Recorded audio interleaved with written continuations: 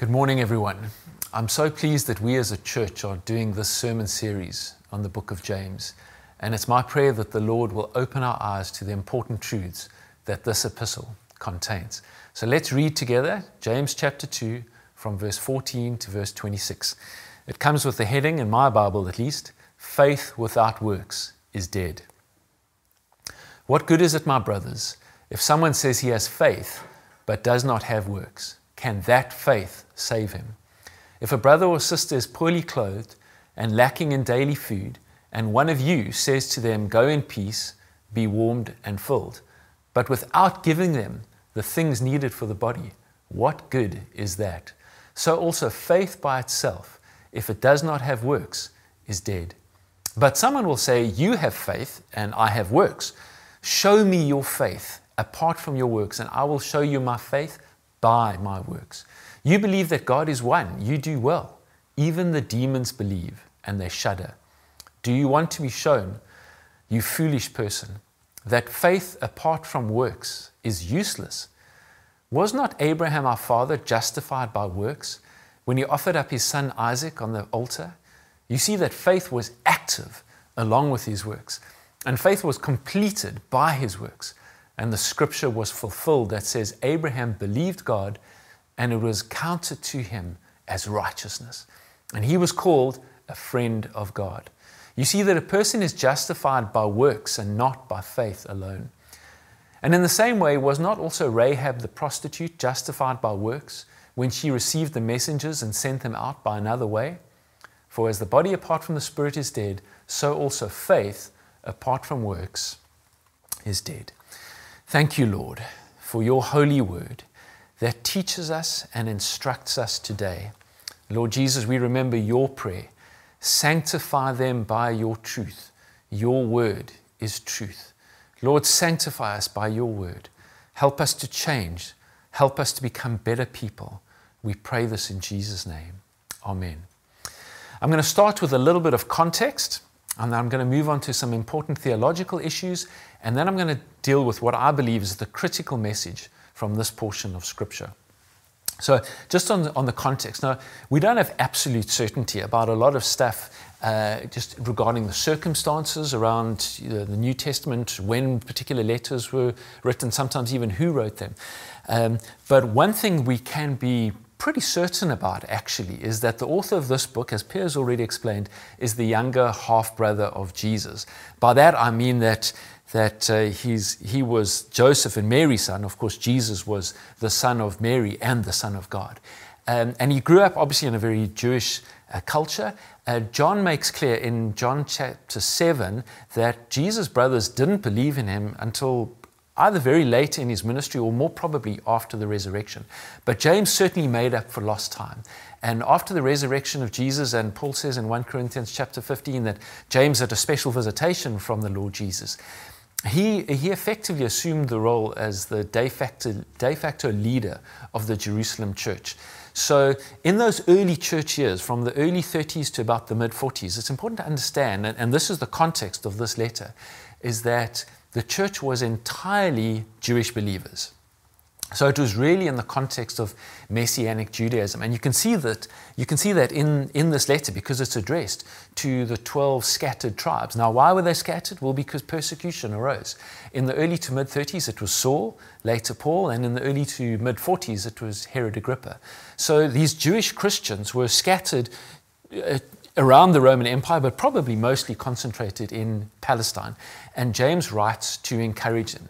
Now, it's important to understand again that this is almost certainly the very first letter of the New Testament. So up until this point, Jewish Christians had no material. Some of them wouldn't have been present for the ministry of Jesus, and they had no gospel to refer back to.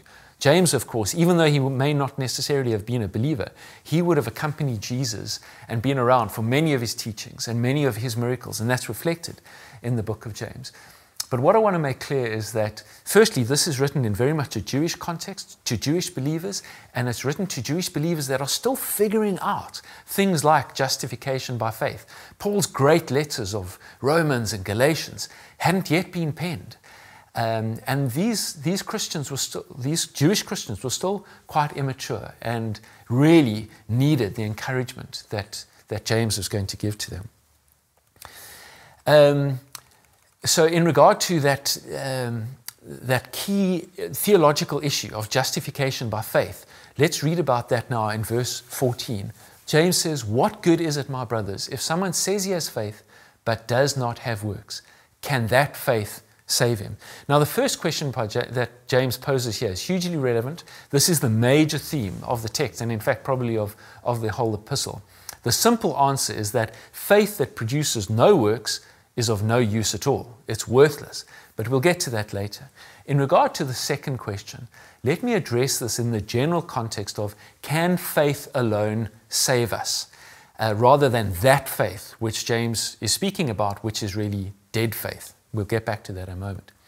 Now, it's interesting that just 3 years ago was the 500th anniversary of the Reformation. Now, the 5 foundational doctrines of the Reformation are known as the 5 solas, or solus. The Latin word sola or solus means alone. And these 5 doctrines can be summarized as follows. God has chosen and acted to save us by His grace alone, through our faith alone, in Christ alone, according to the truth of Scripture alone, and for His glory alone. The interplay between grace and faith is neatly summarized in Ephesians chapter 2, verse 8. "For by grace you have been saved through faith." Again, in Romans chapter 5, verse 1, Paul writes, "We have been justified by faith." So let us be very clear that when it comes to salvation or justification, and the two mean the same thing in this context, that we are saved through faith. Our works cannot in any way contribute to our salvation. That is the mistake that the churches in the region of Galatia made, and that's obviously why Paul wrote the letter to the Galatians. In particular, they were beginning to embrace an heretical teaching saying that it's not just faith, but also by the works of the law, the Mosaic law, that one needed to be saved. And Paul writes the letter to the Galatians to address that particular heresy. And again, in Ephesians chapter 2, verse 9, he emphasizes it's not a result of works. So having established that salvation is by grace alone, through faith alone, in Christ alone, let's take a look at verse 24, because this is the key verse that is sometimes perceived to be in contradiction to what much of Paul writes. What can James possibly mean when he says that? You see that a person is justified by works and not by faith alone. In answering this question, I think it makes sense to substitute the word works for fruit. So then it would read, you see that a person is justified by fruit, the fruit of his faith. This complements Paul's consistent message throughout his epistles in regard to living by and in the Spirit and bearing the fruit of the Spirit, as in Galatians chapter 5. But let's go to the words of Jesus to confirm James' key point that faith that does not bear fruit is dead. In fact, it may never have been alive in the first place, but was rather stillborn out of worldly grief rather than godly repentance. And Paul draws the distinction between those two in 2 Corinthians.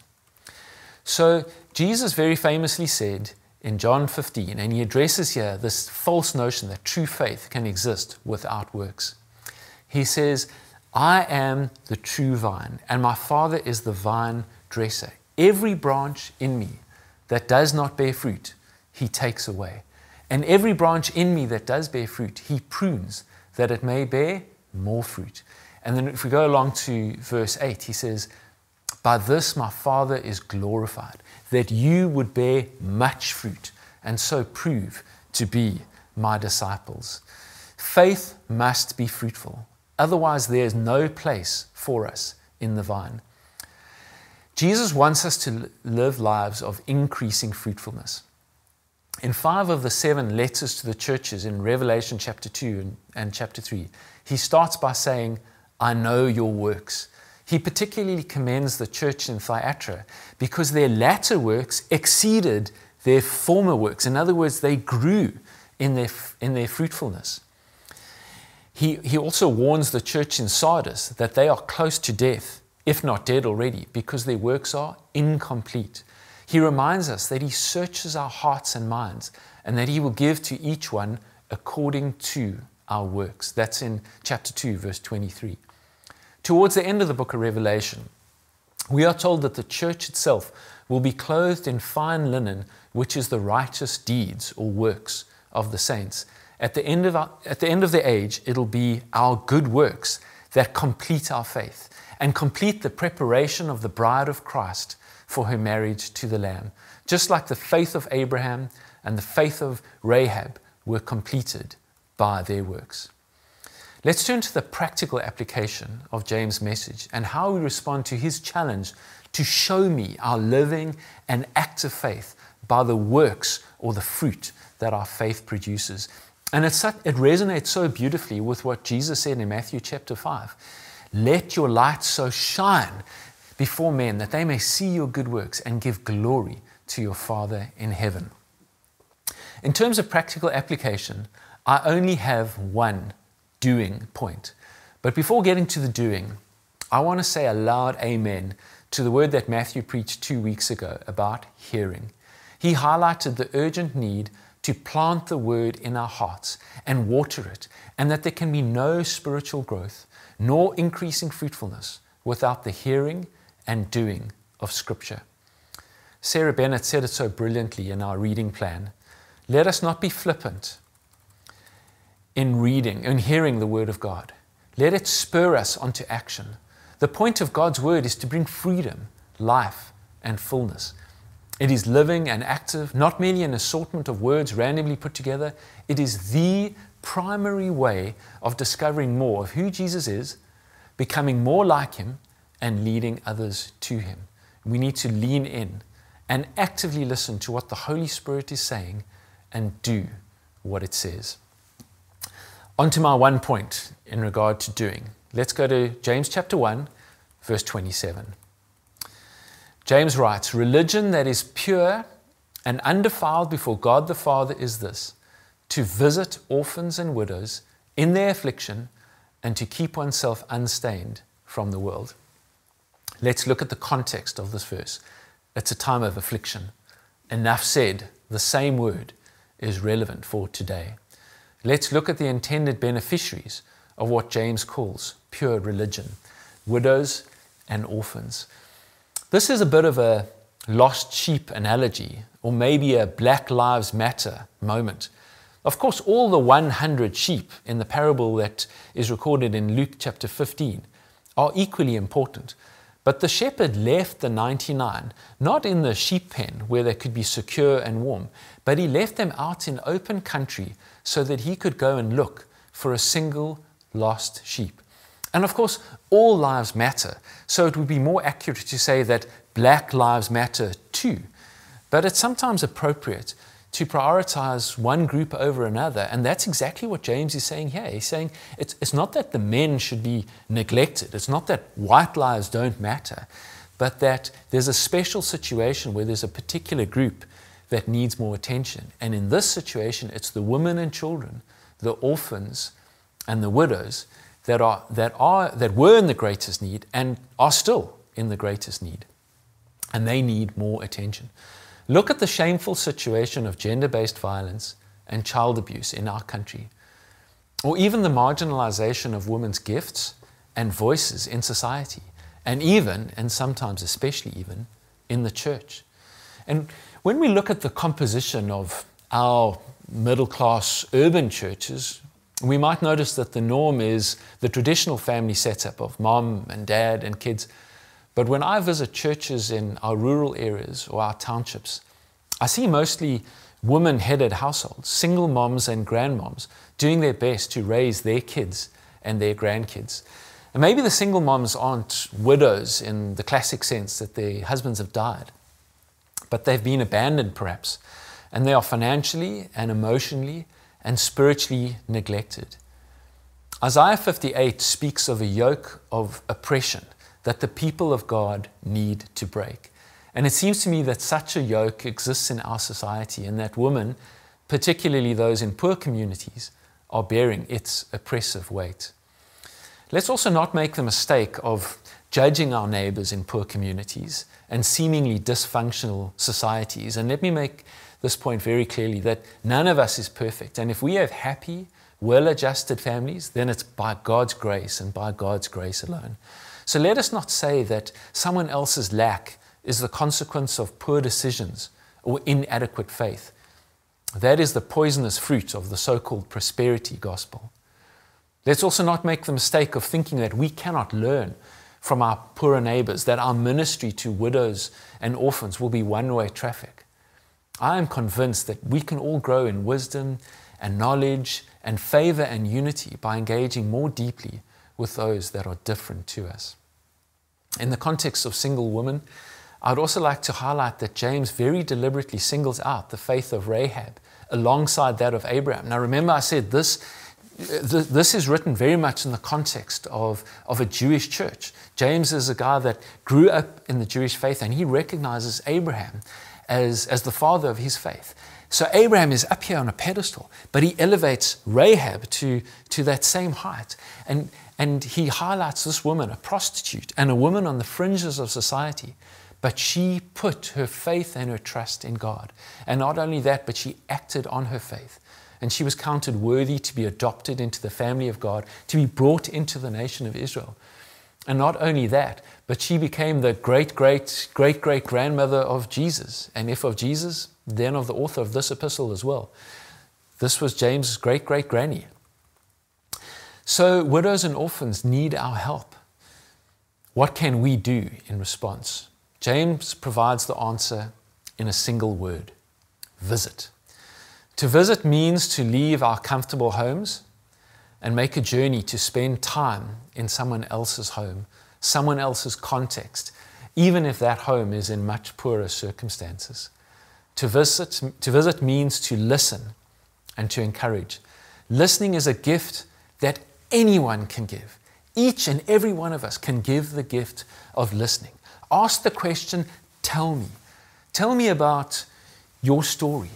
Tell me about your journey. Tell me about your lived experience. Tell me about how you think about the world, how you read this passage of Scripture, how you understand the gospel. And then to encourage. To encourage means to propel the forward momentum of others with immense gratitude and joy that we get to be involved in God's plan for their lives. We get to co-labor with Jesus in helping someone else see that her Creator, her Father, sees her as someone that is special, valuable and precious, and has an amazing plan for her life. To visit also means to give of our time and to show empathy. To visit also means to provide material help in the form of food and money. See what James says in verse 16. What good is it if one of you says to a brother or a sister that is poorly clothed and lacking in daily food, go in peace, be warmed and filled, without giving them the material things needed for the body? Answer, no good at all. Such faith is useless. John makes the same point in 1 John chapter 3, verse 16 to 18. Allow me to paraphrase. This is how we know what love is, that He poured out His life for us. So we also should pour out our lives for our brothers and sisters in Christ. But if some of you that have worldly goods see a brother or a sister in need, but shuts up his heart to him, how on earth is it that the love of God dwells in your heart? My little children, let us not love in word or in talk, but in deed and in truth. Let us not love by talking the talk. Let us love by walking the walk. There are so many ways that each one of us can get involved in the doing. One of them, by the way, is our Grace Giving program. Helena and Susie, Tabisa, Nomonde, Nadia, Lorraine, and many others are blazing a trail here. But they can't do the work of the ministry in Zola and Solaris Pass Village and Khayelitsha, Gastro, further afield in Adelaide. They can't do that work on their own. They need the help. They need the body of Christ to come alongside them. Ask God to show you where there is an opportunity for you to get involved.